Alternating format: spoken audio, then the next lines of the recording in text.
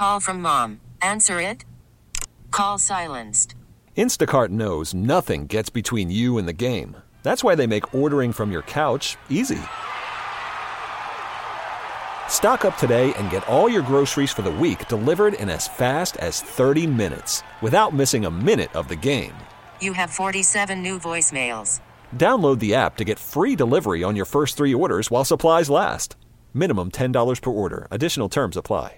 Presented by T-Mobile, the official wireless partner of Odyssey Sports. With an awesome network and great savings, there's never been a better time to join T-Mobile. Visit your neighborhood store to make the switch today.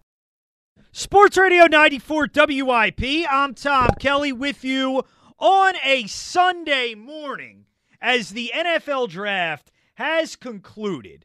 The Eagles finished their draft this weekend.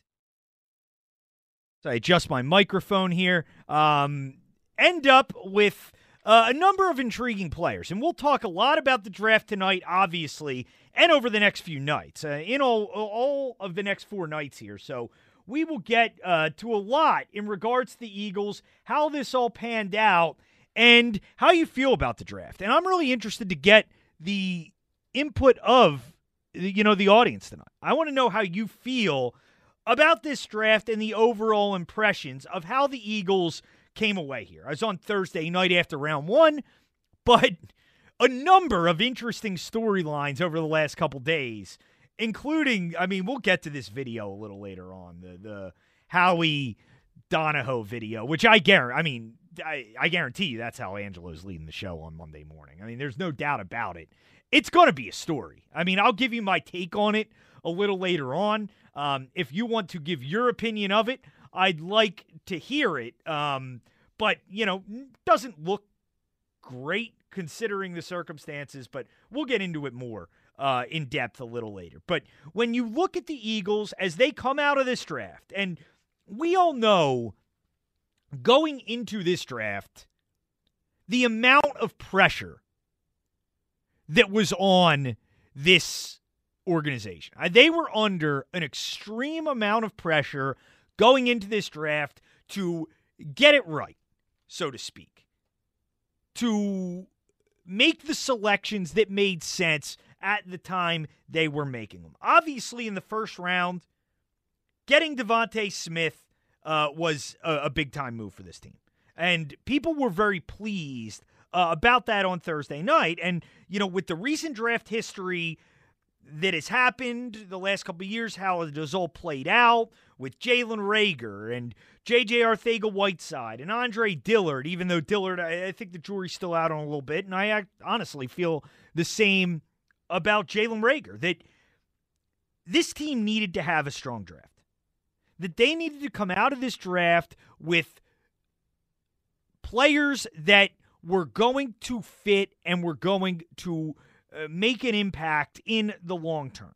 And when I look at this draft in totality, I believe they did that. Now, it will obviously take a long time for us to adequately judge this. I always think it's funny when we give these draft grades out the night of day number 3 when we don't know any of this is going to play out. Like 2 years ago, 2019 draft, I don't remember at the time that being a draft that was controversial. Last year, people hated that draft immediately with Reagor and Hurts and everything that went on there. But 2019, the Eagles draft Dillard, I don't remember that being a real controversial trade up and pick. Miles Sanders, people were excited about. I don't remember a lot of opposition to the J.J. Arcega-Whiteside pick when the Eagles made it in 2019. So evaluating these things right now is very difficult to do, and the honest answer is nobody knows how this is ultimately going to pan out. But as we evaluate it and as we look at it, I believe the Eagles did have a strong draft. I really like what they did in a number of areas. And the Devontae Smith pick, tremendous. To do what the Eagles did and how they did it was masterful by Howie Roseman. I know a lot of people don't want to hear that, and I know a lot of the opposition. A lot of the opposition to the Eagles draft, I kind of just tune out because it doesn't matter what they do. The Eagles could have came away with guys who were projected to be first-rounders in the fourth round, and people wouldn't have liked it because it's Howie Roseman making the picks, and people don't like Howie Roseman. I understand that. But the way Howie Roseman navigated that first round was masterfully done.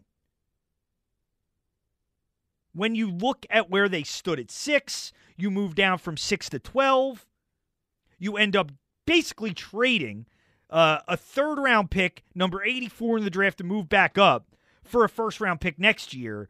And you get the guy that, in my mind, I think the Eagles would have just taken at 6 anyway. I don't know how you can be opposed to that. Like, the way Howie navigated that first round, the way he projected things to go was clearly the right projection. I know a lot of people wanted them to stay at 6 because of the possibility they could end up with either Ja'Marr Chase or Kyle Pitts. You know, our buddy Mike in South Philly had been very upset about the Eagles taking themselves out of that possibility to get one of those guys. Well, Howie evaluated the situation correctly. He thought that Kyle Pitts and Ja'Marr Chase were going to go before 6. They did go before 6. The Eagles trade down. They end up getting Devontae Smith, who I think is better than Jalen Waddle anyway, and I think will be a better receiver at the NFL level anyway. That was a tremendous job by Howie Roseman. And to, not just the trade, obviously, don't want to overshadow the fact that the player, Devontae Smith, is a dynamic player. You're talking about the most productive player in all of college football last year. Over 1,800 yards receiving, 23 touchdowns. The year prior, over 1,200 yards receiving, 14 touchdowns. This is a dynamic player that I don't worry about the size. I don't worry about the health. This is a guy that's going to be extremely productive at the NFL level.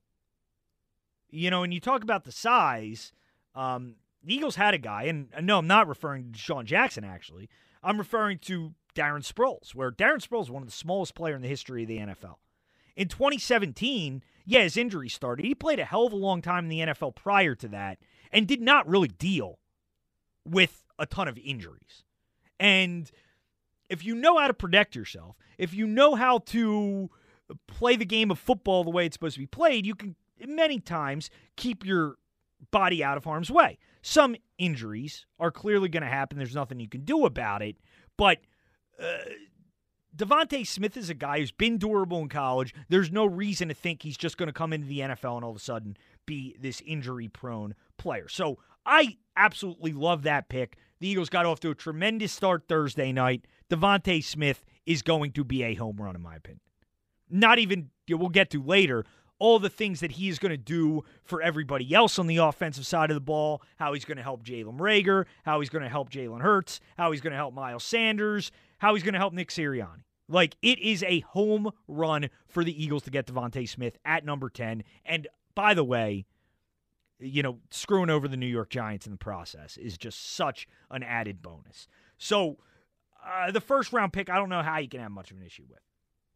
Day 2, we will talk about, but I'm okay with it. And if you disagree with the pick of Landon Dickerson, and that's really the choice here that has garnered the most criticism, I'd say, as the Eagles have moved through this draft process, and I get it. Like, I understand why you would be, down on the Dickerson pick or why you would be concerned about that pick. There were a lot of good defensive players on the board, and to be honest with you, I would not have taken Landon Dickerson there.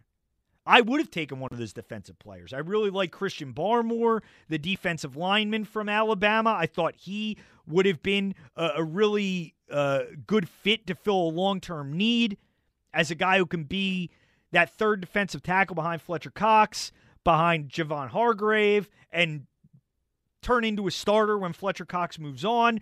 Trayvon Moehrig, the safety from TCU, I really liked a lot. Obviously, Asante Samuel Jr. There were a lot of defensive players on the board there that were interesting prospects, and I would have probably gone that route.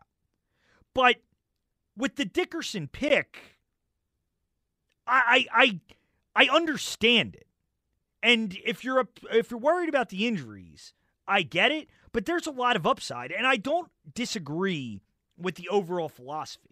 Like the overall philosophy of drafting an offensive lineman and building through the trenches, I like. Then you see what the Eagles did, drafting a lot of guys on the defensive line with Milton Williams and Marlon Tui Piloto. I hope I'm saying that name right. I'm not sure exactly how if I'm saying that correctly. Teron Jackson, the DN from Coastal Carolina. Patrick Johnson from Tulane. Now, are all these guys going to be difference makers for you? No, of course not. But this is a team that needed help on the line, and they took some chances here to get defensive linemen who hopefully can slot in there. And you look back at 2017, and part of the reason the Eagles were so successful, it was because they had a lot of guys who could play, a lot of guys who could rotate in, a lot of guys who could rush the passer.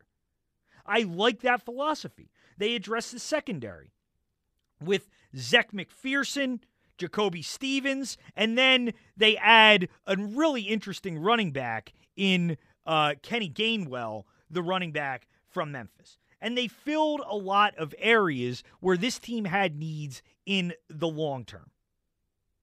And what I liked the most was the fact that I didn't feel like the Eagles were reaching in a lot of areas here. Like, you can make the argument they reached for the Dickerson pick, and I get it, but this is a guy who would have likely been a first-round selection had he not dealt with the injuries. Now, could they have traded down, maybe gotten him 10, 15 slots later? Potentially.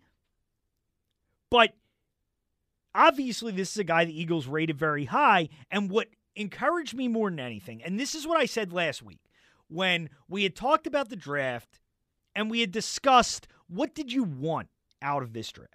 And what I wanted was the Eagles to stick to their board. I wanted them to trust their own process and get the best player. Don't worry about position. Don't worry about need, but draft the guy that was the best player. And Howie Roseman said that was something the Eagles focused on heavily in this draft. Here was Howie after the draft on Saturday. I think that when we start talking about this draft, I know you guys are going to talk about the things that maybe you look at our depth chart and see that we didn't address. But we wanted to stay true to our board. We wanted to make sure that we weren't drafting for need, that we were drafting for what we felt was the long-term interest of our football team. And I think any time that we were in the draft room over the last couple of days, and Andy can confirm this, we went back to that. We went back to where the guys were on the board, and making sure that we weren't missing opportunities to get players that were higher graded. We don't start playing till September. There's a lot of work to be done on this roster. That's an everyday process. That doesn't end today, and it really won't end up until really the trading deadline when we have opportunities to add to this team. So we'll continue to try to do that.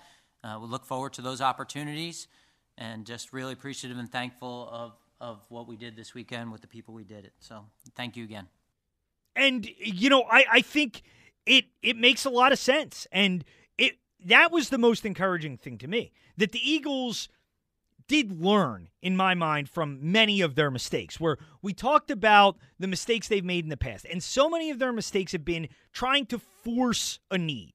Like with Jalen Reagor, they wanted a fast guy. So they took a guy that was fast instead of a better player in Justin Jefferson. With J.J. Arcega-Whiteside, they wanted a big body guy who would take over for Alshon Jeffrey. So they took a big body guy instead of taking the best player or a player at the position that they needed, they take a player at a position that they needed, even if he wasn't the best.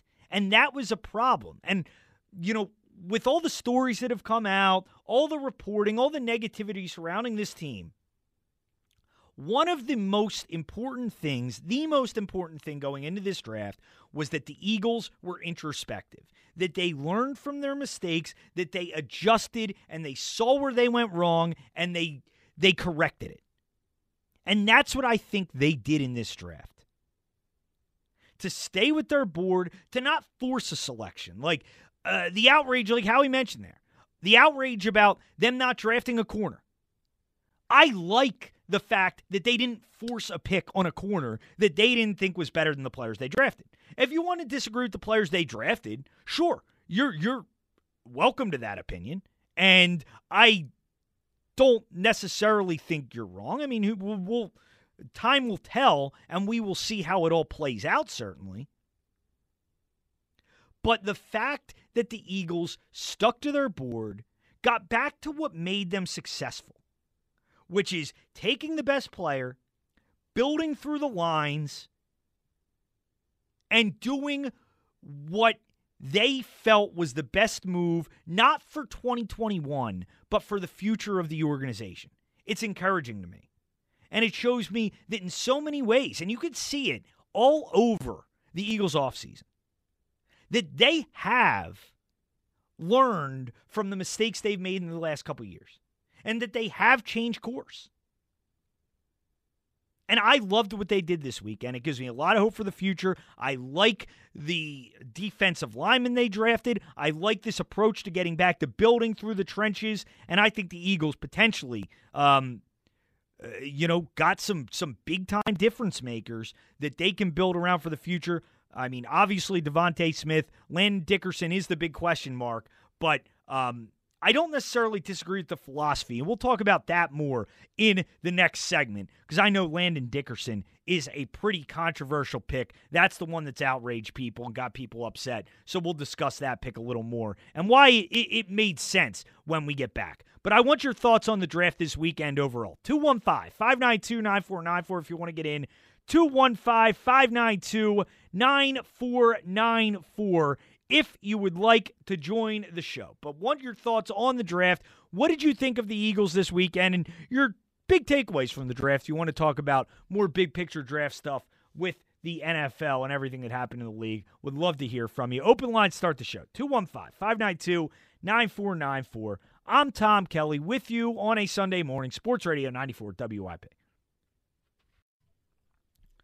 Sports Radio 94 WIP. I'm Tom Kelly with you on a Sunday morning. If you want to get in, 215-592-9494 is how you join the show. Want your thoughts on the Eagles draft? And, I mean, what's really, I said it during the crossover with Ricky, what's been, in my mind, a great offseason for this team. And, you can hate on it if you want. You can continue to bash Howie for the mistakes of the past if you want, and if that's the way you want to view it, I mean that's fine.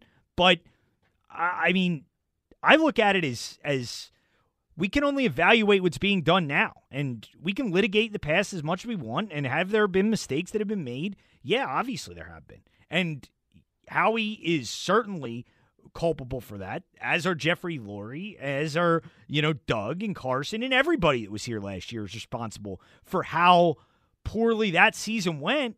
But you look at how this team is now positioned moving forward beyond 2021, they basically have the flexibility to do whatever they want. With the amount of draft picks they have, 3 first-round picks next year, the salary cap space that has been opened up by getting rid of Carson Wentz's contract. More contracts will come off the books next year. I'm sure they'll open up more money. I mean, this team has the resources to rebuild things very, very, very quickly. And when you add a guy like DeVonta Smith to jumpstart that offense, you add through the lines like the Eagles have. It's really encouraging, and it really makes me feel like they were introspective. They did the self-scouting, the self-evaluation they needed to do this offseason to change the way they were doing business, which we all knew was necessary. And I think they had a good draft this weekend. And obviously this Landon Dickerson pick is really the one that's being looked at as controversial, and we'll get to that more in a minute, and why the philosophy makes sense. I certainly think if you are worried about the injuries, that's absolutely legitimate concern, and I have my own concerns about it as well. But the upside in my mind of Landon Dickerson makes it a worthwhile risk that I think you can certainly understand why the Eagles took it. We'll talk about that more in a few minutes. 215-592-9494. Get started on the phones with Jim in Dallas. What's up, Jim? Hey. Hey, Jim. How are you? Hey, Tom. Good. Tom, thanks for taking my call. No problem, man. Hey, I'm living behind enemy lines. Bad enough. I get it. But, hey, I have a big question for y'all. Sure. Yeah, we had 4 6-rounders, 2 7-rounders, and I was looking through the back history on who we've picked in the last 3 years as 6 and 7-rounders. My question to you is, there's a crazy thing I have not heard lately. Nobody's bringing up the name Zach Ertz. You have 4 6-rounders, and if we are truly going to use this year as a building year, why would we not trade all 4 6-rounders, 2 7-rounders based on our history, and then Zach Ertz as a package to move up if we have 3 first-rounders next year, maybe even do a second or third rounder next year? Why would we not make the move? I mean, why did we sit on our hands and draft an injured guy in the second round? Well, what trade did you want, Jim? Why? But why do you think? What do you think here? 4 6-rounders and 2 7th-rounders, and Zach Ertz is going to get you into the first round? Like, what do you think? No. What did you want to get? No, what I'm saying is at least move up. If we have 3 potential first-rounders for next year, right? Why don't we move up and stockpile for the future? Okay, if this year is truly a rebuilding year, my question is, why don't you use some of that stock and some of the other trade?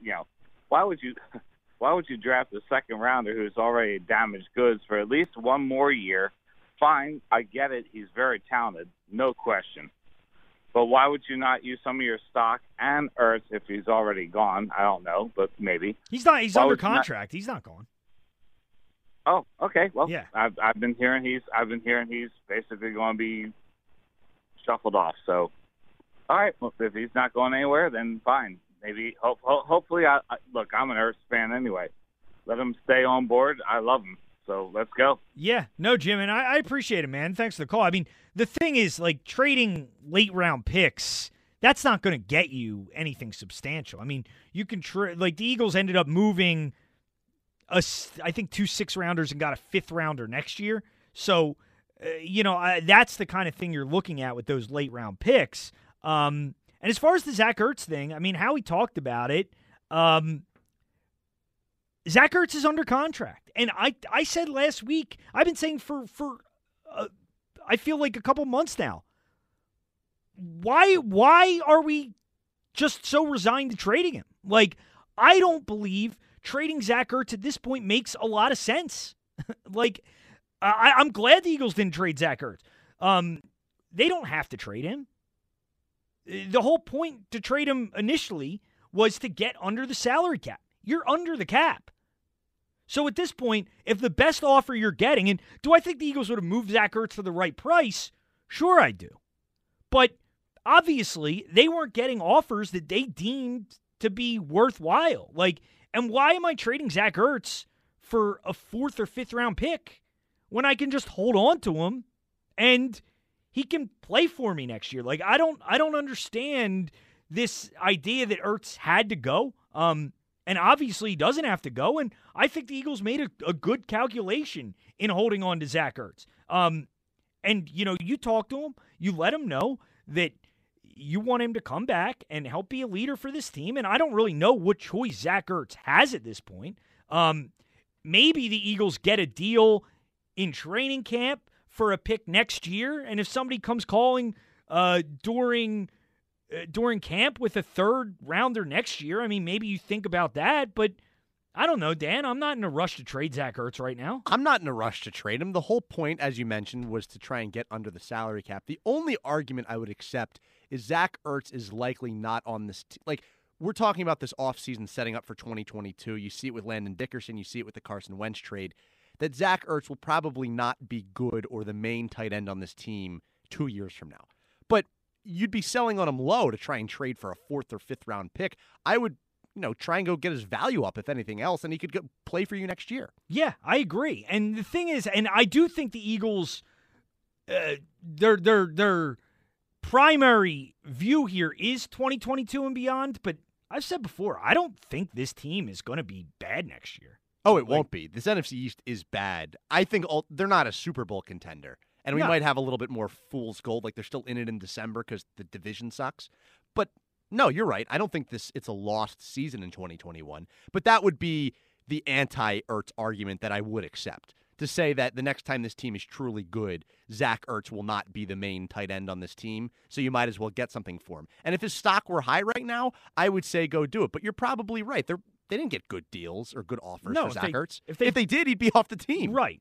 And it's not worth it. Like, if I'm not getting a top 3 round pick for Zach Ertz, a day 2 pick, I'm not trading him. And I think the Eagles did the right thing by holding on to him this weekend instead of making the move. 215-592-9494 if you want to get in. 215-592-9494. And real quick, I want to talk about the Landon Dickerson thing here because, I mean, there was a lot of negative reaction right off the bat to this pick. And I understand it. I mean, Landon Dickerson, an interior offensive lineman from Alabama, can apparently play all 5 spots on the offensive line and is a versatile guy who is very talented, but a massive injury history. 4 season-ending injuries in college out of the 5 years that he played. But the talent and character of him, along with his talent, all that stuff's off the charts. And he is a player who projects to be, if healthy, the reviews I'm hearing about him are like perennial Pro Bowler. Like offensive line guys, I mean, whether it's Brian Baldinger or Ross Tucker, these guys rave about it. I'm pretty sure Ross Tucker called him his favorite player in the entire draft. And I understand the durability concerns, certainly. And if that's why you don't like the pick, I totally get it. I have my own concerns about that. But the general philosophy, I agree with. Like, going into that second round, I think the general assumption was, okay, the Eagles got to go defense here. They got to take a defensive player. They got to take a corner. They got to take a safety or the linebacker from Notre Dame, a D lineman. But I thought this entire time, I didn't know if Dickerson would be the guy. I absolutely thought offensive line was a possibility for the Eagles there. Just look at their history. This is how this team has done it when they've been successful. And I don't disagree with the philosophy of drafting offensive linemen years out. Because you got to get ahead of that problem. That is an area that you need to stay ahead of. And you cannot fall behind the 8 ball with offensive linemen. Because when you do, you see the kind of things that we saw last year. And it's the type of situation where people don't like when offensive linemen get drafted because they're not sexy picks, they're not exciting picks, and the Eagles drafted an lineman and people will scream about, all they do is draft offensive linemen. But when you don't draft offensive linemen, you have years like last year, people screaming about how bad the offensive line is.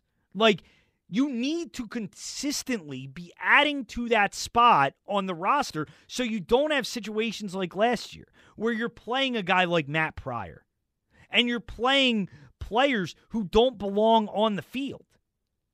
And it's why, in theory, I don't disagree with the philosophy. As Dickerson is obviously drafted, in my mind, to be the long-term Jason Kelce replacement, where Jason Kelce, whether it's after this year, whether it's in 2 years, moves on, he will slide into that spot. But in the short term, he will serve a role. I mean, Brandon Brooks has shown in the past he can come back from serious injuries. He's done it a few times. But at some point, that's going to run out. And at some point, Brandon Brooks will not be able to come back from those injuries. He's short-term Brandon Brooks insurance, short-term insurance on the interior of the offensive line, and potentially a long-term solution in terms of a replacement for Jason Kelce. And I get it if your concern is the injuries. Like, if that's your worry and that's why you don't like the pick, then, I'm not going to argue with you on that. But the idea that the criticism that I've heard that you don't like the Eagles taking an offensive lineman because they had needs on defense, that I don't agree with. Because this is not a team that should have been drafting for need. That's the kind of thing that has gotten them in these situations the last couple of years, is drafting for a specific need instead of drafting the guy they think would be the best football player. And I was happy to see them get back to drafting the guy that they thought would be the best football player. Don't worry about your specific need. You'll figure it out.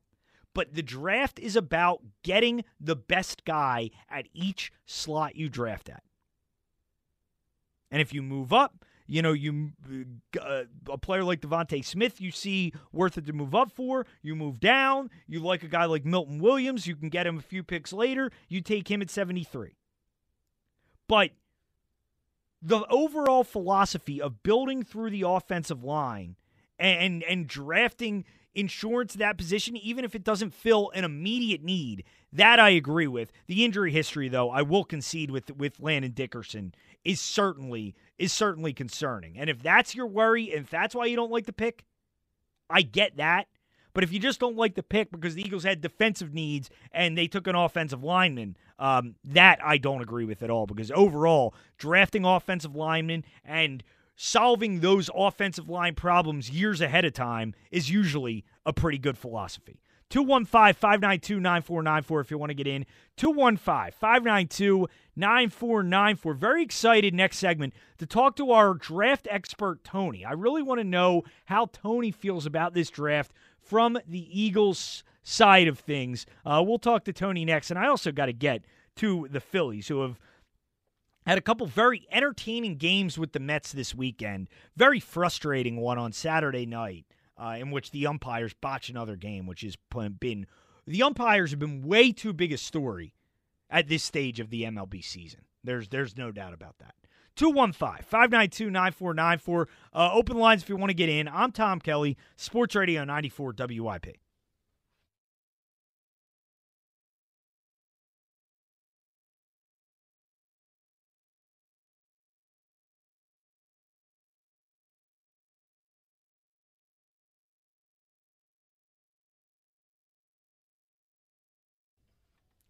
Sports Radio 94 WIP. I'm Tom Kelly with you on this Sunday morning talking about the Eagles draft. And I was very interested when the draft concluded. I'm seeing all these report cards. Everybody gives out the report cards for the draft. And there was only one person I was really interested in hearing his report on the Eagles draft. And Dan, I think you know who this is, our draft expert, Tony. I was hoping Tony would call in tonight because I got to get his take on all things Eagles draft. Well, there's two people you want to hear from, Tony and Weave, of course. Weave. We got to get his draft report card. I actually thought Weave did a good job evaluating the Devontae Smith pick. It was a great call the other night. It was. But no, I'm interested to hear Tony, too. I was talking to him a little bit in the break. Okay. So I think you'll like this. I don't think he got a lot of the Eagles got a lot of the guys he was giving me, but we'll see. Tony, what's going on, man? What are your thoughts on the what's up? Okay, how you been doing? Good, man. How are you doing? Yeah, everything is okay. I know you got that vaccine. I hope you're doing okay. Yeah, I'm doing well. I didn't feel great the day after, but I'm doing fine now. Yeah, that's good, man. I'm glad because I decided against it. So maybe you can encourage me to go get it. Yeah, I mean, feel good, and yeah, I would personally recommend it, but your call. That's great. I'm thinking about it. I'm up in the air. First, let me say that I had to get my personal feelings out the way, and a lot of my guys were on the board when it came time to pick, and I'm like, what are they doing? And when I seen the scout thing, he disrespected Donahoe. Like, come on, man, give the guy a pick. And that guy was on my board, too, Aaron Robinson out of UCF. He was right there. Milton Williams was on my sleeper list. He should have went in the 5th or 6th round. Nobody was running to get – the kid is a beast. Don't get me wrong. Do not get me wrong. Now, first round – the thing I saw, Tony, I think it was Dane Brugler of the Athletics list. He had Milton Williams ranked 70th. So – wow. that tells me that Milton Williams went about where he could have gone. I mean, I don't think it was a terrible reach there. You're right, and he's a monster. He needs a little bit of technique work, a little bit of stiff on the upper body, but he's a beast. Okay. And also, let me just say, Landon Dickerson, I was concerned about his injuries. I was going for Creed Humphrey in like the 4th round, but I'm glad they got the best center. So in that regard, I'm happy. Asante Samuel Jr. was there. A lot of other people were there we could have grabbed. No, including my. I'm sorry. Go ahead. No, Tony. I was just going to ask you. I heard Brian Baldinger compare Landon Dickerson to Quentin Nelson. Do you see any legit comparison there between those two? Yeah, he's a monster, man. We talking Pro Bowl. We talking about multiple Pro Bowls and multiple awards. If he can stay healthy, right. The guy is a brick. He can't move him. He's too big. He's a monster. He's a machine. But the question is his knees. Right. So is he okay from ACLs? Other than that, they got the best center on the board. So I'm okay with that. Now that I settled down, I'm okay with that. The 3rd round pick, they should have picked Jabril Cox. He was sitting right there. And the 4th round, they could have had Aaron Robinson, who the draft guys actually wanted. But, they picked Milton. They could have got him in the 5th round. Well, what do you think of this kid McPherson, Tony? You like him at all? I like him. He can play, and he can hit, and he's fast. I didn't know anything about him, really, because, I was going for Andre Cisco, who was still on the board. Yeah, I was thinking about him. When he went, Tony, I was thinking about you.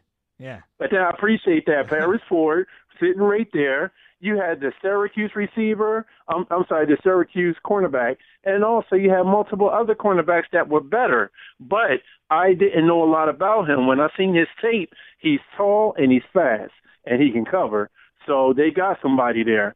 Now, I didn't know a lot about him, but I like the pick. Another guy I want to ask you about, I'm hearing a lot of excitement surrounding this guy, Tony. Kenneth Gainwell, the running back from Memphis. What can you tell me about him? Oh, yeah, he can float, man. I heard a little bit about him. I watched a little bit of tape on him. He wasn't my pick. I wanted Master Teague, but I like him. He's fast, and he got a burst, and he's hard to tackle.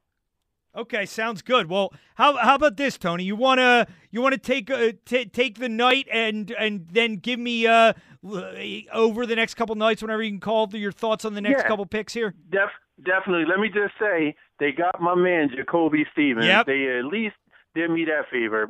You hear that, Mike? They got my man Stevens. I told you. And also they announced him as a safety, but the Eagles are going to put him at linebacker. Yeah, they're going to play him at linebacker. So, all right, Tony, we'll talk to you later this week, and you can give us all right, take care, y'all. All right, take it easy. So, yeah, we got to we got to spread Tony's thoughts out, give him enough time over the next couple nights here. But, yeah, this Tony and Mike Angelina rivalry is really they have a rivalry? Something I enjoy. Yeah, well, Tony, that wasn't really a shot, but Tony's taking a couple shots at Mike here and there, which I'm fine with. I mean, Has Mike chimed back? No, not really. I mean, Mike's kind of for mild-mannered true guy. rivalry, I think Mike has to chime back at him, though. Really, the only person that Mike will rip on the air is me. Like, other than that, Mike really doesn't rip anybody else on the air. When he's load managing, though. Yeah, so he'll rip you, but sometimes he still ducks you. Right, but Mike will rip me on the air. I think I'm stuck with him the next few nights, but yeah. So Tony seems to like the picks, but there are some other guys he would have liked. But yeah, and we'll go through all the selections later on. But I do like the Eagles building through the trenches, and this is something that, I mean, it's what they did when they were successful. And I see in this draft, I see a lot of the Eagles getting back to what made them successful. Getting back to what made them successful under Andy Reid, and getting back to the 2016 draft. I see a lot of similarities where, they draft Wentz in the first round, but it's kind of a similar thing. Like, they trade up in the first round to get their guy. They go up, get Carson Wentz, obviously different than going up to get Devontae Smith, but you go up and you get the guy that you targeted, the guy that you wanted. You look at the rest of that draft. Not the sexiest picks, Sayamalo and Vaitai, but look at what those guys panned out for you. And that's why offensive line is so important. Is nobody was excited when the Eagles drafted Vaitai in the 5th round in 2016. I certainly wasn't. Just very scary. Not scary, but I was doing updates, and the Eagles had drafted Vaitai, and I had an update in like 30 seconds, and I had no clue how to say this guy's name. I totally butchered it. I wish we still had the audio from 2016. I don't think. And you didn't know Big V was the nickname yet. Right. And when you're doing updates, you try to be a little more, newsy and professional. Sure. And you're like, this guy, Vitae. You seem like you have a good update voice, Dan. I appreciate that. Yeah. I've never had the opportunity to give it a try. I did it a little bit in college. Okay. But you're right. I don't know how I would have come across with Halapulivati Vitae in 30 seconds. I had no clue how to say it. And some of those updates, like, you got to be fast. Like, just read it off the screen, give it your best shot. Right. Well, I mean, I was trained by the best in Rob Cherry. But of course. Vitae, like, that pick helped you win a Super Bowl. You don't win a Super Bowl without Vitae. And that is kind of my thinking with why I'm okay with drafting depth on the offensive line years ahead of time, because these guys will be useful. We saw last year with the injuries. The Eagles had to play a lot of offensive linemen. They did. And these picks are going to end up being players that are going to play. Now, again, the Dickerson thing, the injury history is concerning. There is no doubt. But I think the upside does make it justifiable. I'll say that. And other than that, I like drafting D linemen. I like building your team that way and not focusing overly on drafting a corner. I actually see as an encouraging sign. If the Eagles had gone out and forced a corner in round 3 with this Aaron Henderson, who I've seen tape on him, I'm not in love with him personally. If you go out and you force a pick like that, that would have concerned me. That would have been like, okay, they didn't learn their lesson. They're still drafting for need right now. They're still trying to maximize 2021. They're not looking at their long-term issues. But instead, you draft a defensive lineman, and they continue to draft linemen and guys who can get to the quarterback and do a lot of different things up front. I think that's the way you build your football team. 215-592-9494. Let's go to Bill in Folsom. What's up, Bill? Yeah, if they had just re-signed Big V, that would have saved them from wasting a couple of really high draft picks. Well, I mean, Big V got $50 million, Bill. I mean, I think he got overpaid pretty significantly. I don't think the Eagles could have afforded that. Yeah, well, the tackle that we kept that gave us all the drama, the old guy that Peters or. Yeah, that was a mistake. Bringing him back was a mistake. He's been a waste, and he was almost making as much. So we didn't really save that much by not signing Vitae. We could have gotten rid of him 3 years earlier. Anyway, I worry about Howie being so obsessed with all these acquiring 6-round draft picks just to move up and down. He spends so much time on the phone. He's got to be spending more time on the phone with these other GMs trying to screw them out of a 6-round pick than he is analyzing the draft board. I'll bet that he spends more time on the phone than any other GM by a mile. Why is that a bad thing? Because it's you only got a certain amount of time in a day. He should be spending the time analyzing the relative merits of all these different picks as the board keeps changing. He's taking his eye off the ball to try and acquire 6-round draft picks. Well, who didn't they get that you wanted, Bill? Well, from what Ray Didinger said, the reason why our top draft our top scout was so mad is because we moved down three spots to acquire a 6-round pick, and we lost a big cornerback in that spot. Well, that tells me that they probably weren't going to take that guy anyway. Like, and obviously there was a disagreement there, and Tom Donahoe did not agree. But that tells me that they all got together, and ultimately they decided they weren't going to take that corner anyway.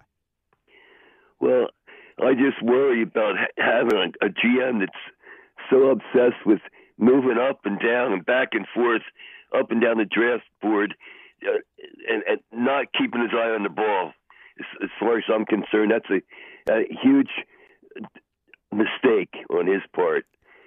constantly trying to acquire an extra draft pick here and there. It doesn't amount to anything. Most of these 6th-round picks are going to get cut anyway. Yeah, no, I got you, Bill, and I appreciate the call. I mean, the Eagles did trade 2 6th-round picks for a 5th-rounder next year, and I know people don't like, the trading and stuff. I mean, I think it's useful. I mean, you look at the fact that according to most of the draft experts, which I am not, like I don't claim to be a draft expert in any sense, apparently next year's draft is supposed to be much deeper than this year's draft is. So trading 2 6th-round picks for a 5th-round pick next year, I don't think is a bad way to go. But we'll get to the Donahoe thing when we get back. I know we have gone too long without getting into this already. We'll talk about it when we get back. Also, I see Mike in South Philly's there. I want to talk to Mike and see how Mike is feeling after the Eagles draft, because the fact that they didn't have an opportunity at Jamar Chase,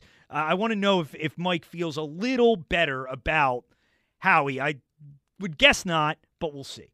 But we'll talk about all that stuff when we get back. Also see Jay's on the line. I'm Tom Kelly, Sports Radio 94 WIP.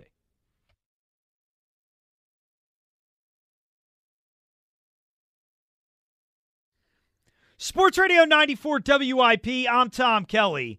And we have gone too long without talking about the big story of the weekend, because it really, what would an Eagles draft be without some sort of controversy? And it's so funny because this is the exact kind of thing they were trying to avoid this weekend. I honestly do feel like the Eagles wanted to get out of this draft with just minimal, criticism and just minimal controversy. Just get out of the draft. You get the guy people want in the first round, Devontae Smith. Have kind of a boring draft, and then comes Friday night. And regardless where you stand on the Eagles front office, where you stand on Howie Roseman, the video is objectively hilarious. Like, it is pure comedy. You always see these videos where they show guys going around the draft room and everybody's celebrating and fist pumping. And this is generally the way it's supposed to go. I've obviously never been in a war room, but from what you hear, you have disagreements, they get flushed out and come to a consensus. Once the pick is made, everybody moves on, you go about with your draft. Well, Tom Donahoe, senior advisor for the Eagles, clearly was not over the fact that the Eagles, now I believe Howie had said, I don't think we have the sound, but that Howie had said this was because the Eagles traded down from 70 to 73, and there was a player that Donahoe had wanted in that range. And I'm guessing it is Aaron Henderson, the corner. Now, if you are trading down and not getting a player that you want because you traded down, then yeah, I don't think that's a good trade. My thinking is the Eagles came to a consensus, and the consensus was they were going to take Milton Williams over Aaron Henderson at 70. And Donahoe obviously didn't agree with that. Now, this is captured on video. It is not a good look. There's another vantage point where on the other side of the room, Jonathan Gannon, the defensive coordinator, he's all fired up. He's pumping his fists. And obviously Donahoe was not on board with this pick. And my stance on this is that this is not in reality a big deal. Like, I believe this is something that probably happens in war rooms every year amongst most teams in the NFL. But for this team, it is not ideal that it got out there. And it will absolutely be made a big deal this week. Like, I'm not naive to that at all. I guarantee you the morning show probably starts with it on Monday. I mean, it probably will be the big story on most shows on Monday. And we'll talk about it here as well. But in reality, I don't think it's a big deal. But it will be made into a big deal. And for this team that was trying to avoid any sort of controversy like this, especially with the stories about having issues with collaborating, it's not good optically that it got out there. Dan, what is your take on the whole Donahoe fiasco? I don't know if fiasco is a little strong, but the whole video from this weekend. It's a big deal because we know about it. Like, that's the only reason it's a big deal. I agree with you. This happens on every single pick in the NFL draft. You can't tell me that front offices are always on board. Sure, when it comes to a guy like Trevor Lawrence, I'm sure everyone was on board in Jacksonville with that pick. And they've had months to be on board with it, right? When you get into the second and third round, you're telling me that every single team in the league, everyone's on board. When you have offensive guys and defensive guys and you have to decide which one you're going to use it on, you're telling me that all the offensive guys are on board when the GM stands up and goes, we're going defense here? Well, absolutely not. And in this particular case, the only reason it's a big deal is because we know about it, and everyone at the station and everyone around the world and everyone on Twitter knows about it. And now poor Milton Williams has to go his entire Eagles career knowing not everyone was on board with the pick. Right. And it's a hilarious video. Oh, it's objectively hysterical. It is great. Because he couldn't even fake it. Like, he knows he's on camera. He knows ESPN and NFL Network has a camera in the war room. He can't play the, I didn't know we were on thing. Right. I was with my brother-in-law today. He hadn't seen it. I showed it to him. He was cracking up. He thought it was hilarious. Howie's reaction to the whole thing is great. He's like, he goes to fist pump him and just doesn't get it. And he's like, what? Well, I think that's Howie, knowing the way it works. And normally, people do move on after that pick is made. But what's going to be part of what's a big deal about it too is right before he goes over to fist pump. I think I said pimp there. That's not what I meant. But to fist pump Donahoe, he fist bumps a gentleman who I believe to be the infamous Alec Hallaby. And Alec Hallaby looks rather happy. So that's what this will be made into this week. Analytics and scouting, the old school football versus guy. The new school. Right. You know what it reminded me of? You remember the Seinfeld episode where they're getting the bad shower pressure and Kramer and Newman are looking for the shower heads and they stick their hands in and Jerry sticks in his pinky? Like, that's Tom Donahoe. Yeah. He's like, I guess I'm in, but he's really not on board with it, and it got caught on camera. That's good. That's the analogy I thought of. Yeah, that's pretty funny. That's a good one. But, yeah, if you want to give your thoughts on that video, it's a funny video. In the end, do I think it means a whole lot? No, I don't. Is it good for but it's certainly not good it got out there for the Eagles this weekend. Probably the last thing they needed. 215-592-9494. Let's go to Mike in South Philly. What's up, Mike? How's it going, Tom? What's going on, man? Yeah, so, my feelings about, the players that I want to decide, I can separate my personal feelings from, objective analysis. And, I'm not going to say that I'm happy because, whenever you don't get the guy you want, you're not happy regardless.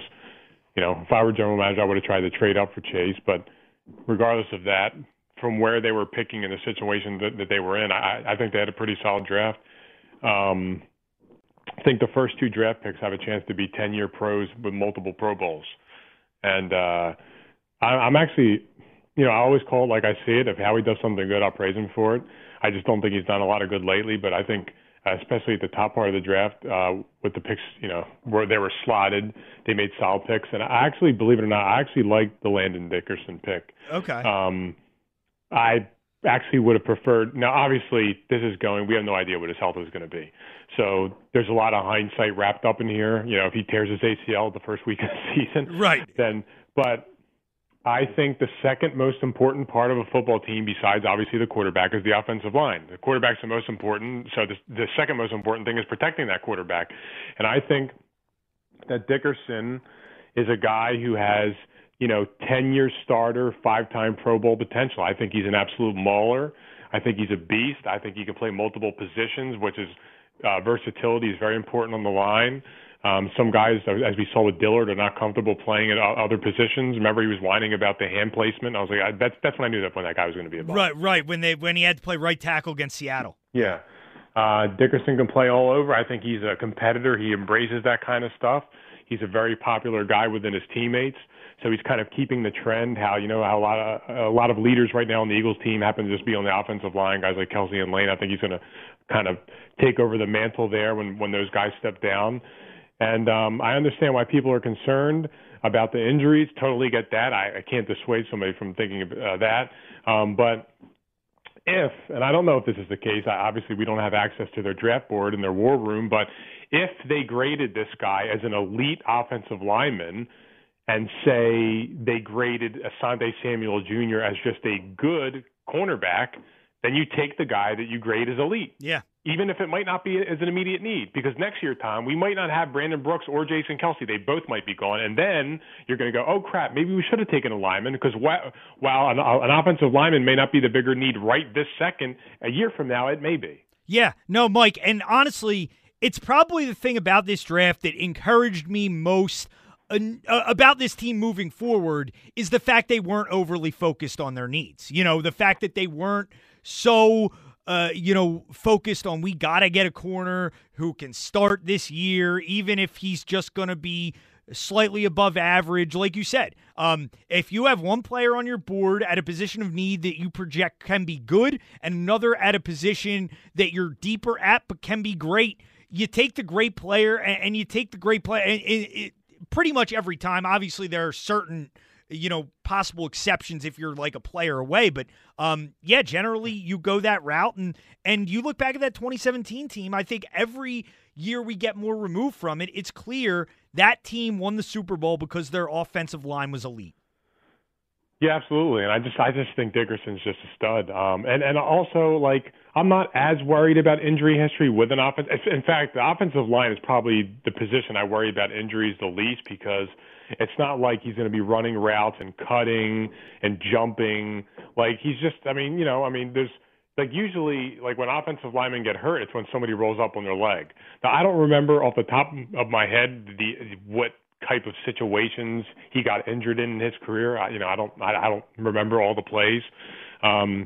But I mean, you hope that it's just one of those things where he just had a streak of bad luck and he's not, made of mashed potatoes. And, so hopefully he stays healthy.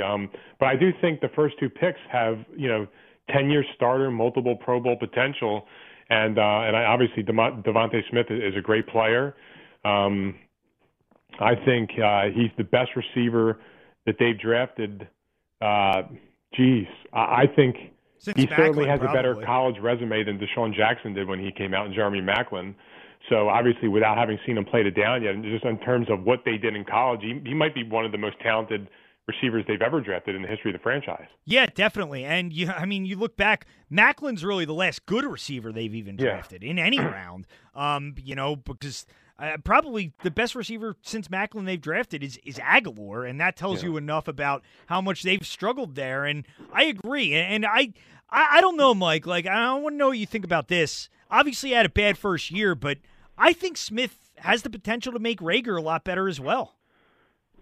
Yeah, and I think a lot of that too is going to be what kind of coach Sirianni is. Can he scheme these guys open? A lot of that, honestly, Tom. A lot of, like, for example, I said before, I think the Eagles could be one of the worst teams in the league this year. But if Sirianni is legit, like if he's a young stud coach, then that could tack a few wins onto their season, and all of a sudden they could be maybe fighting for a wild card spot. Who knows?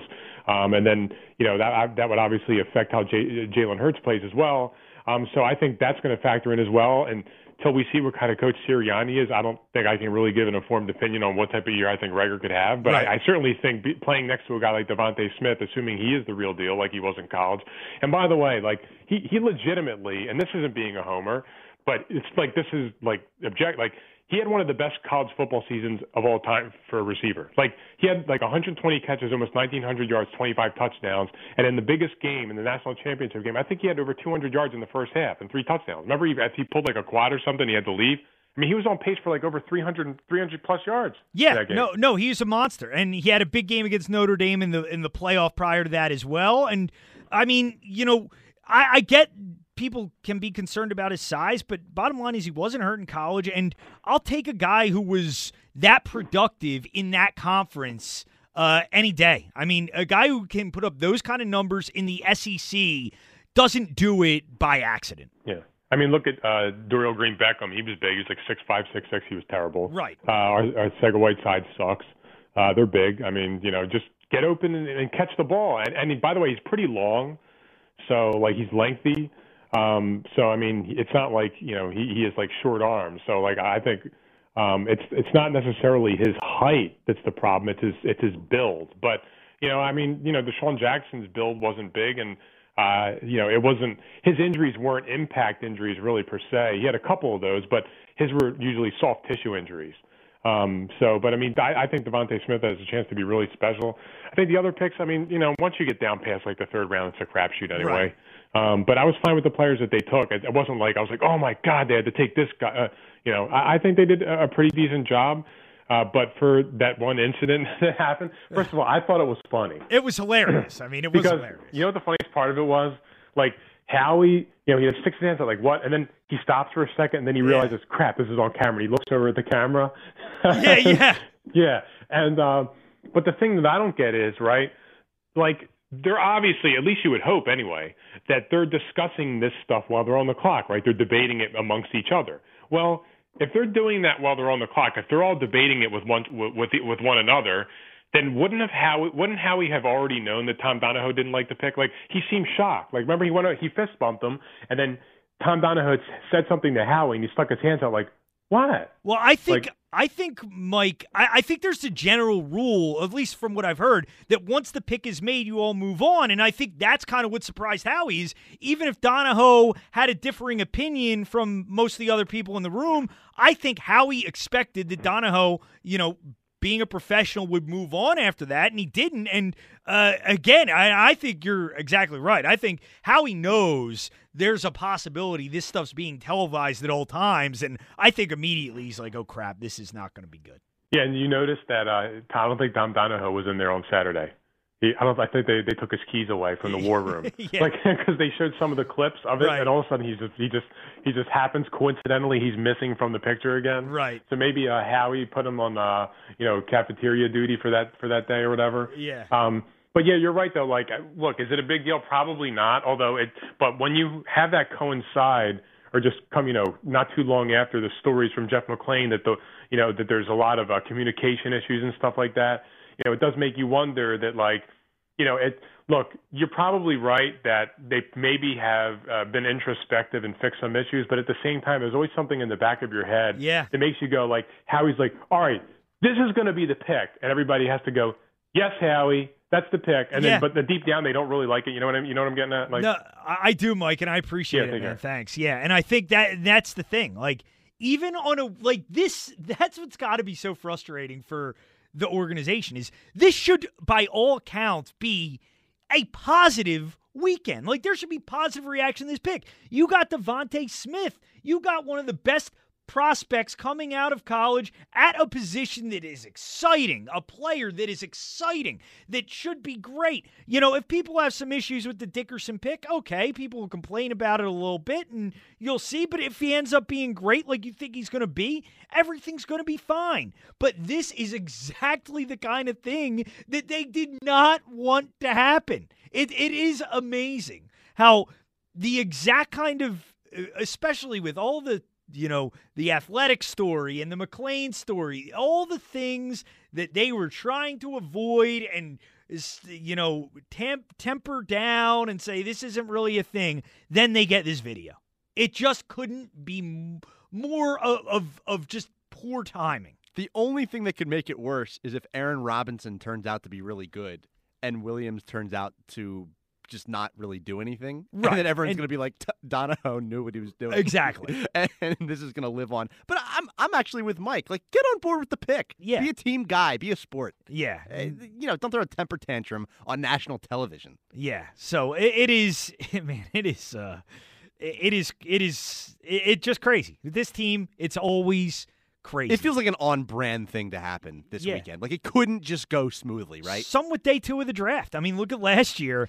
Everything goes wild with the Hurts pick. Well, they had to know that was going to happen, though. But it's just that was planned. Well, that's another thing that Howie said, and this was kind of ridiculous that Howie said. He's like, there could be, a catastrophe going on outside the building. I wouldn't know about it. Yet last year, he said when the Eagles took Hurts, he said, I knew things were going to get a little bumpy. So pick a side, knows Howie. What's going on. He knows. And Howie knew going into that press conference that this video was out there and knew. And now that he's going to gonna go be asked answer about to it because Donahoe couldn't get on board, and he knows that Right. that's the first question he's going to get. Exactly.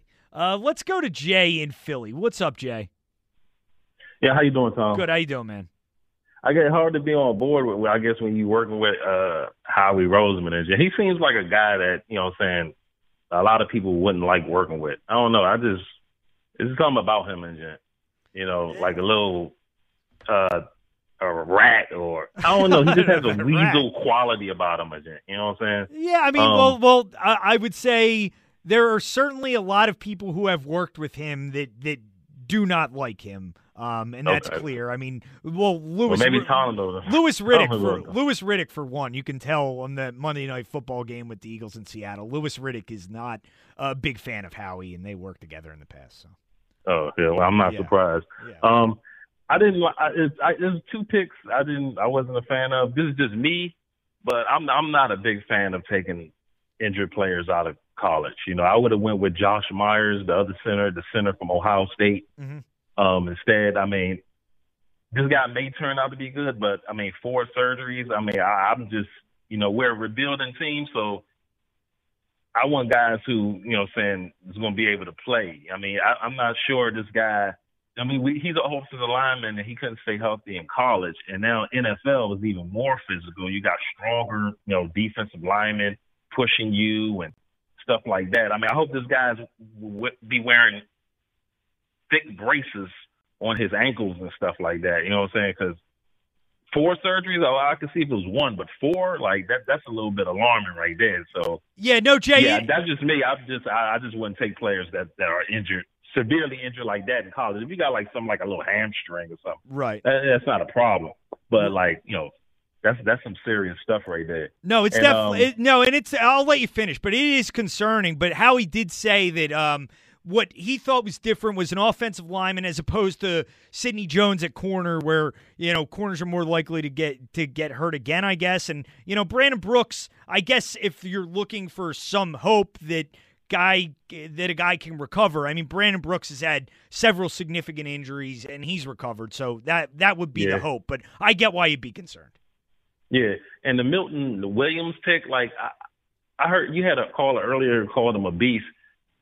Now, I watch college football, and I was watching, you know, draft, looking at draft sites. I never even heard of this guy. You know what I'm saying? So, and I watched his, like, you know, a lot of his highlight tapes, you know, after the Eagles drafted him, and nothing. I looked at the little scouting thing on ESPN, and they was talking about how his frame is undersized and stuff like that. Like, you know, so I don't really know, you know, about this dude. All the other picks I'm fine with. I like the Devontae Smith pick. I like the running back. I mean, Miles Sanders, you may want to watch out because this guy right here, I like him more than Miles Sanders coming out of college. Gainwell, right, from Memphis. Yeah. That's about it. I agree with Mike, though. I do think this team is going to be terrible, especially defensively. I mean, you see the receivers and tight ends they got to go against this year. I know they got Eric Williams from Minnesota at linebacker, and I asked some Vikings fans about him. They was like, he's the average linebacker, you know, nothing more, nothing less. Well, he's still better than all the Eagles linebackers. I think they're going to give up over 30 points a game, to be honest with you, the Eagles defense. I think they're going to be horrible. Yeah, I don't know about that, Jay. I appreciate it, man. But yeah, I appreciate the call. I don't think they're going to be that bad. Like I don't know. Like I don't think they're going to be that bad. I think the corner position is an issue. Now, Howie did say that they have time to address it, and they do. I mean, and again, I don't like to go back constantly to 2016, 2017, but going into 2017, the Eagles at this point had very little at corner. I mean, going into that training camp, I think their starting corners were Jalen Mills, and I don't even know who the other starting corner was because it ended up being Darby, but they traded. It was Rasul Douglas, who ended up being the starting corner. That's right. They traded for Darby in like August. They traded for Darby. They traded Jordan Matthews for Darby, and then Darby got hurt week 1, and Rasul Douglas stepped in and was the starting corner, I believe. Who did they play week 2? That was 2017? 2017. Yeah, and Rasul Douglas stepped in. They lost that Chiefs game in KC. Yeah, they lost the Chiefs game. And then, Rasul Douglas, I believe, was the starter moving forward. So you have time to address it. What it tells me in the meantime is that in a zone scheme, they believe Avonte Maddox can play on the outside, at least if they need to. I certainly think they will add a corner, whether that's through trade. They have a ton of picks next year. So they certainly have picks to work with if they want to trade for a veteran, which can happen during camp. We'll see how it all plays out. But again, I'm okay with not forcing a pick. If you don't think there's a corner worth taking, and at 37, I think Mike in South Philly's kind of reasoning was right on point, where if you think Asante Samuel Jr. is going to be a decent player, but you think Landon Dickerson can be an all-pro player, you got to take the all-pro player. And you can't worry about positional need. You just got to take the better guy. And generally, I think that's a good way to go. And we'll see. But I like the way the Eagles went with a lot of these picks, and I like the fact they're not trying to force their needs. 215-592-9494. When we get back, I do need to get to what's happened in the Phillies games the last couple nights. Two very entertaining games. One worked in the Phillies' favor. The other one Saturday night. I got to go off again on these umpires. I've been doing it all year. I feel like it's gotten worse this year than ever, but we'll talk a little bit about the Phillies-Mets series when we get back. And big Sunday night baseball game coming up. We'll see if the Eagles can get, or the Eagles. We'll see if the Phillies can get back to 500 again for like the 7th straight time as they win and lose alternately, I guess. I'm losing my mind here tonight. I'm saying pimp instead of fist bump. But we'll get to the Phillies when we get back. I'm Tom Kelly, Sports Radio 94 WIP. Sports Radio 94 WIP. I'm Tom Kelly with you until 6 a.m. In the 4 o'clock hour, we will let you hear the press conference, post-draft press conference, Howie Roseman, Andy Weidel, and Nick Sirianni on Saturday as they address everything that went on this weekend in regards to the draft picks. Some interesting things from those three guys as far as the selections that were made. And the more I hear Nick Sirianni talk, by the way, the more I am encouraged.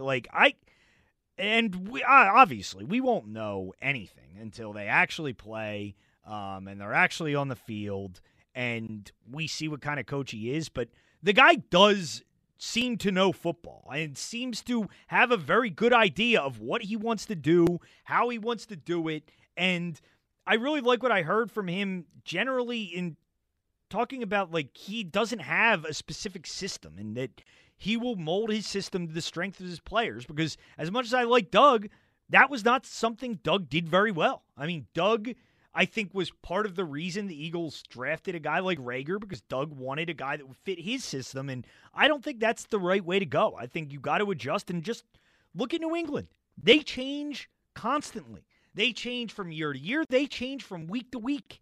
And it's the way you got to be to succeed in this league. So we'll see with Sirianni. But the things I hear from him, I am encouraged by. But I do want to talk about the Phillies for a minute here. As they are playing 3-gamer with the Mets this weekend. Phillies now atop the division at 13-14.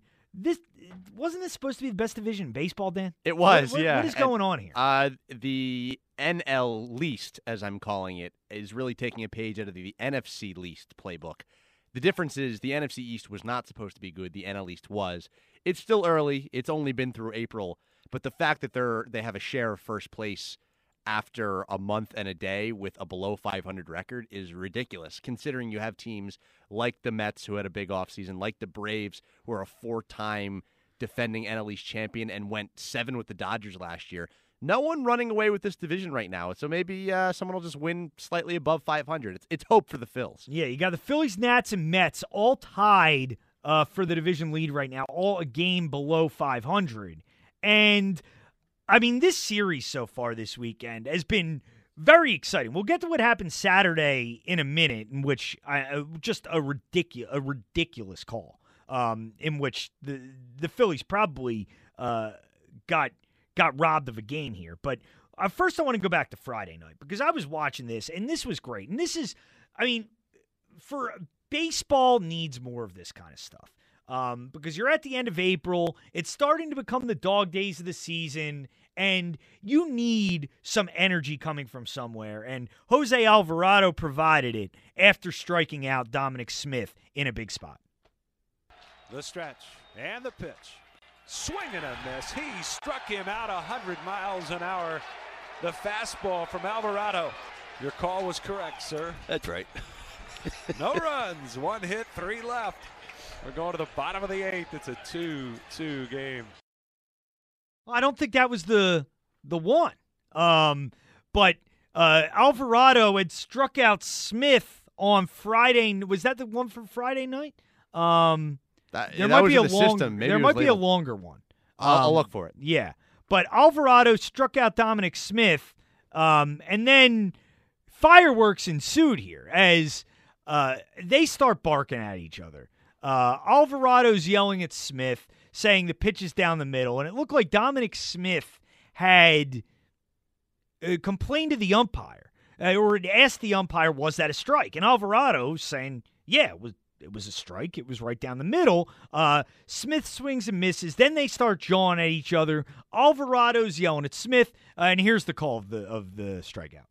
Smith waiting, and the 3-2 pitch. Swing and a miss. He struck him out.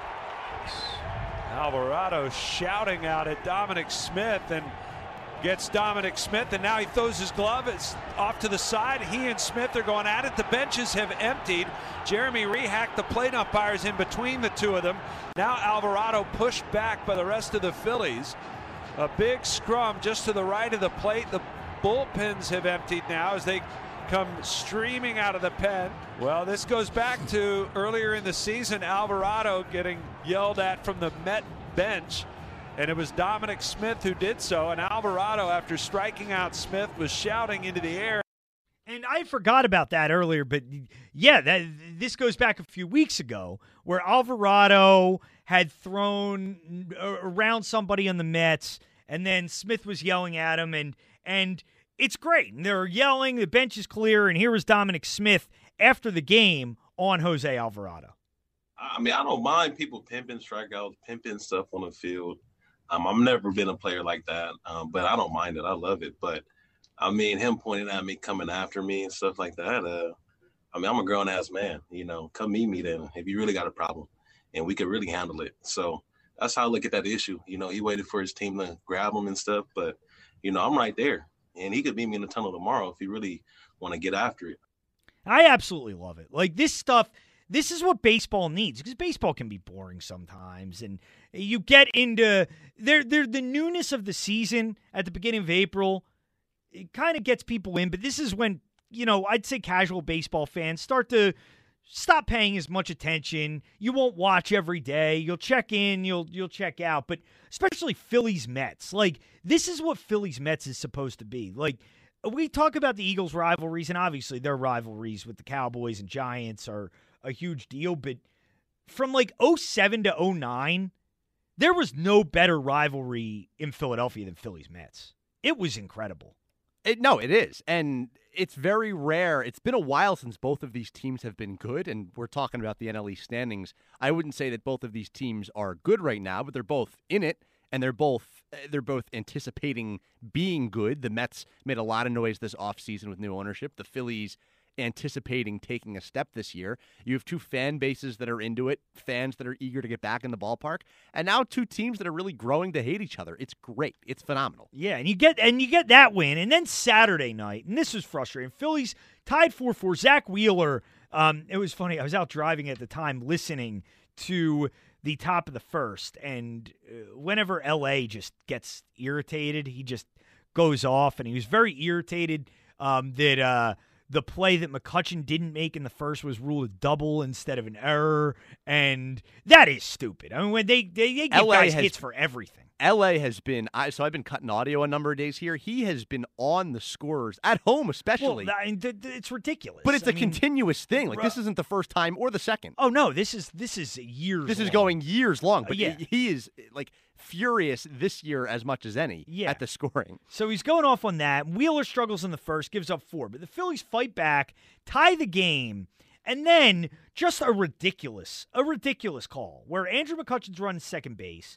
Lindor fields it, tries to tag him, can't, throws to first, runner safe, and they rule McCutchen out of the base path.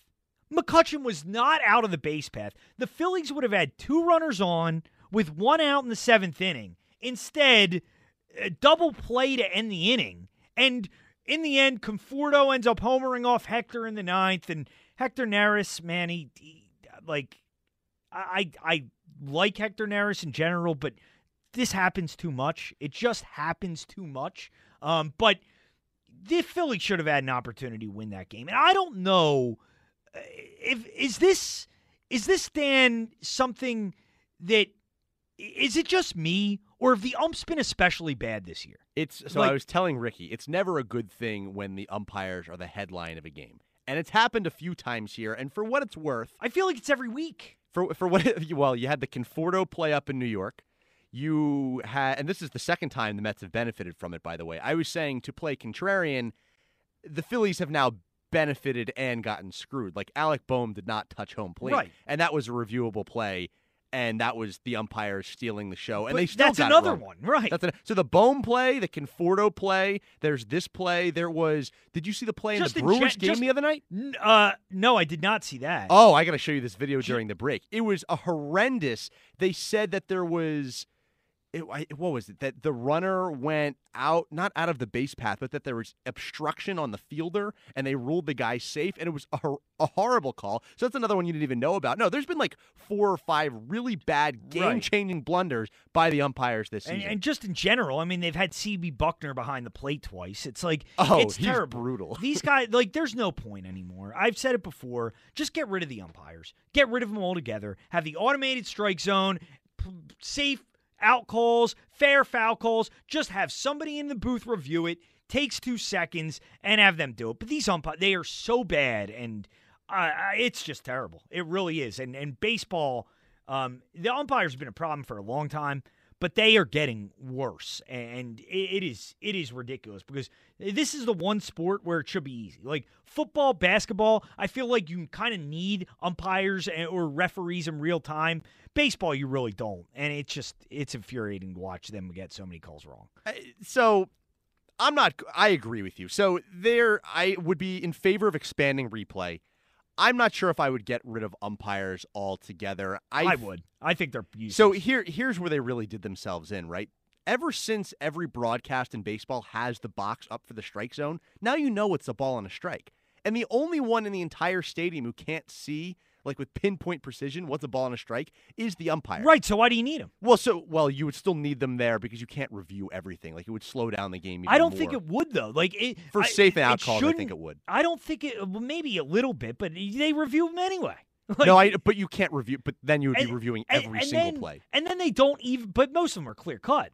You would have an umpire out there, so what they've been doing in the minor leagues is you have like a guy with an earpiece, and he goes ball or strike based upon what he's told. Right. There are still sometimes technical difficulties. Like there was a pitch that bounced in the strike zone in the minor leagues, and the thing called it a strike, and the umpire has to be like, okay, obviously that's a ball. You have routine plays that you have umpires there for, and then you still get to challenge a game for the managers, and that's when you go to the umpire upstairs, the same way you do in every other sport with replay nowadays. Yeah, I don't know. I don't even need them. And the fact is, they're a detriment because you don't even get the calls right because the umpires don't want to overturn their own calls. Well, that's the ridiculous thing is that you need the umpire has to be a umpire separate from the umpires union or whatever you want to call it in New York ruling on these things so they don't feel like they're superseding because they want to feel important. I get it.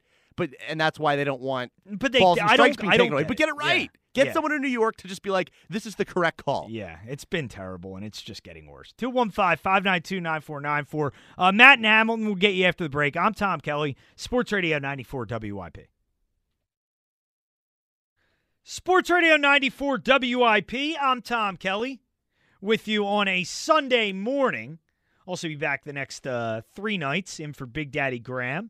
Let's get back to the phones. Go to our buddy Matt in Hamilton. What's up, Matt? Hey, Tom. How are you? Good. How you doing, man? Good. I got a quick point about Nick Sirianni. Sure. I just wanted to possibly touch base on the some of the draft picks before I do that. Yeah, sure.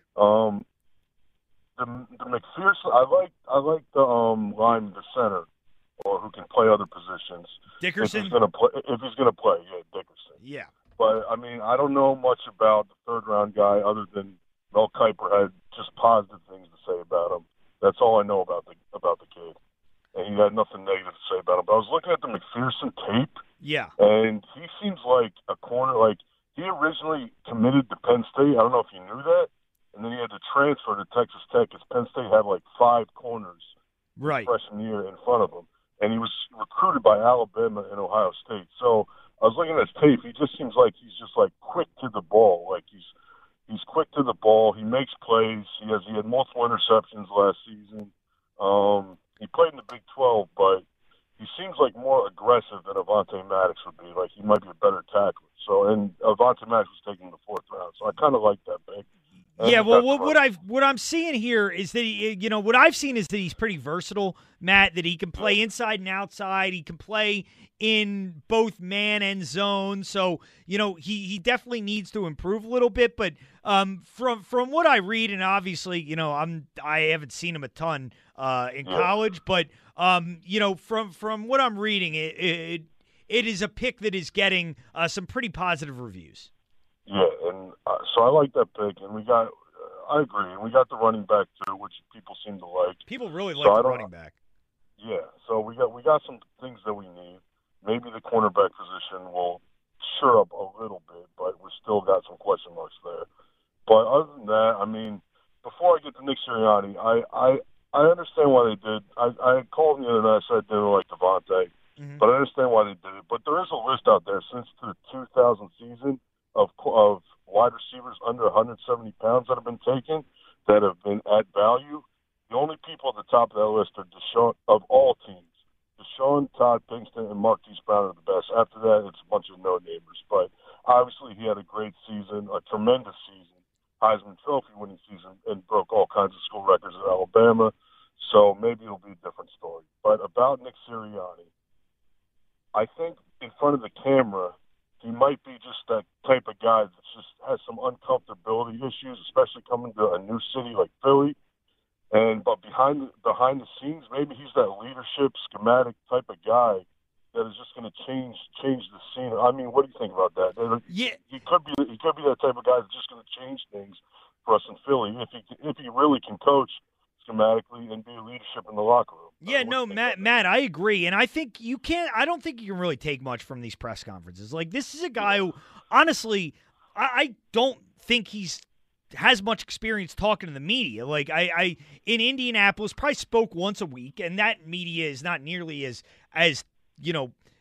scrutinizing as the media is here. And now you're being the head coach of the Philadelphia Eagles. It's a much different job, and I think it's something he'll grow into and he'll get better at. But I think behind the scenes, when he's just talking football, he will probably be very comfortable in that area and get along well with the players. Because when you hear him talk, when he's just talking about football, he seems very comfortable. Yeah, and he seems passionate, and it's different than Doug. Is the other thing. Like, not to say that we needed something different than Doug, but we probably did. But Doug was just like, I don't think Sirianni's even the type of guy, like, after a season or two, that's like telling the media off, telling the fans, in turn telling the fans off, and he has controversy with other players. I don't think he's that type of guy. I think he handles things in a different way, and maybe even just the way he handles things is going to be better for this team and better for the organization. And we'll see if Howie and Laurie did a good job at hiring him.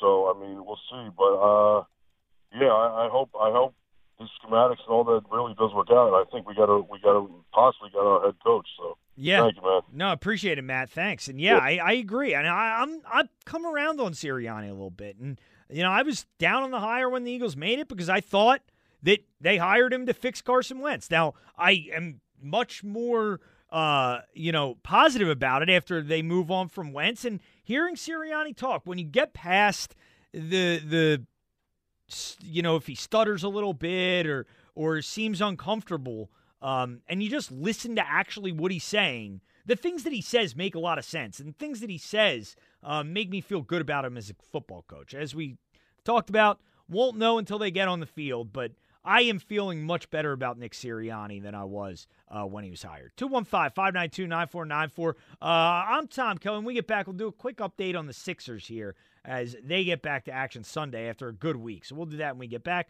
I'm Tom Kelly, Sports Radio 94 WIP. Sports Radio 94 WIP. I'm Tom Kelly. As I told you earlier, in the next segment, I'll let you hear the press conference. Nick Sirianni, Howie Roseman, and Andy Weidel talking about the last few days and how everything went down with the Eagles in the draft. But real quick, I did want to do a Sixers update here as we're heading down the home stretch of the season. Sixers now with, I believe, 11 games left, 10, 11 games left in the season here. 9 games left, actually, as they enter play on Sunday, a half game back of the Brooklyn Nets. And Sixers starting a 3-game road trip that I think could determine their season. Now, they're coming off a great week where, obviously 2 weeks ago, Sixers lose to the Warriors, Suns, then 2 back-to-back games in Milwaukee, and things were looking pretty dire. You're missing Embiid for the one game. You're missing Harris for a few games, missing Ben Simmons all week. And, it was concerning. But the way this team bounced back this week, the way they were able to, against teams they should beat, the Thunder and then the Hawks twice. Hawks, one of those games without Trae Young. They were beat up. The Sixers, to win those games and to win them as handily as they did was important because you were able to manage minutes, and now you should be able to play everybody next 2 nights. And a weird back-to-back here, Sunday, Monday, where you go to San Antonio on Sunday night, then Chicago Monday night, then back to Houston on Wednesday. So an odd 3 games in 4-night stretch here. But the Sixers, a half game back of the Nets. The Nets start this critical week for them where they have back-to-back with Milwaukee. Game 1 of that on Sunday. Then they play again Tuesday. And this is the area where the Sixers should be able to make up ground. But you got San Antonio.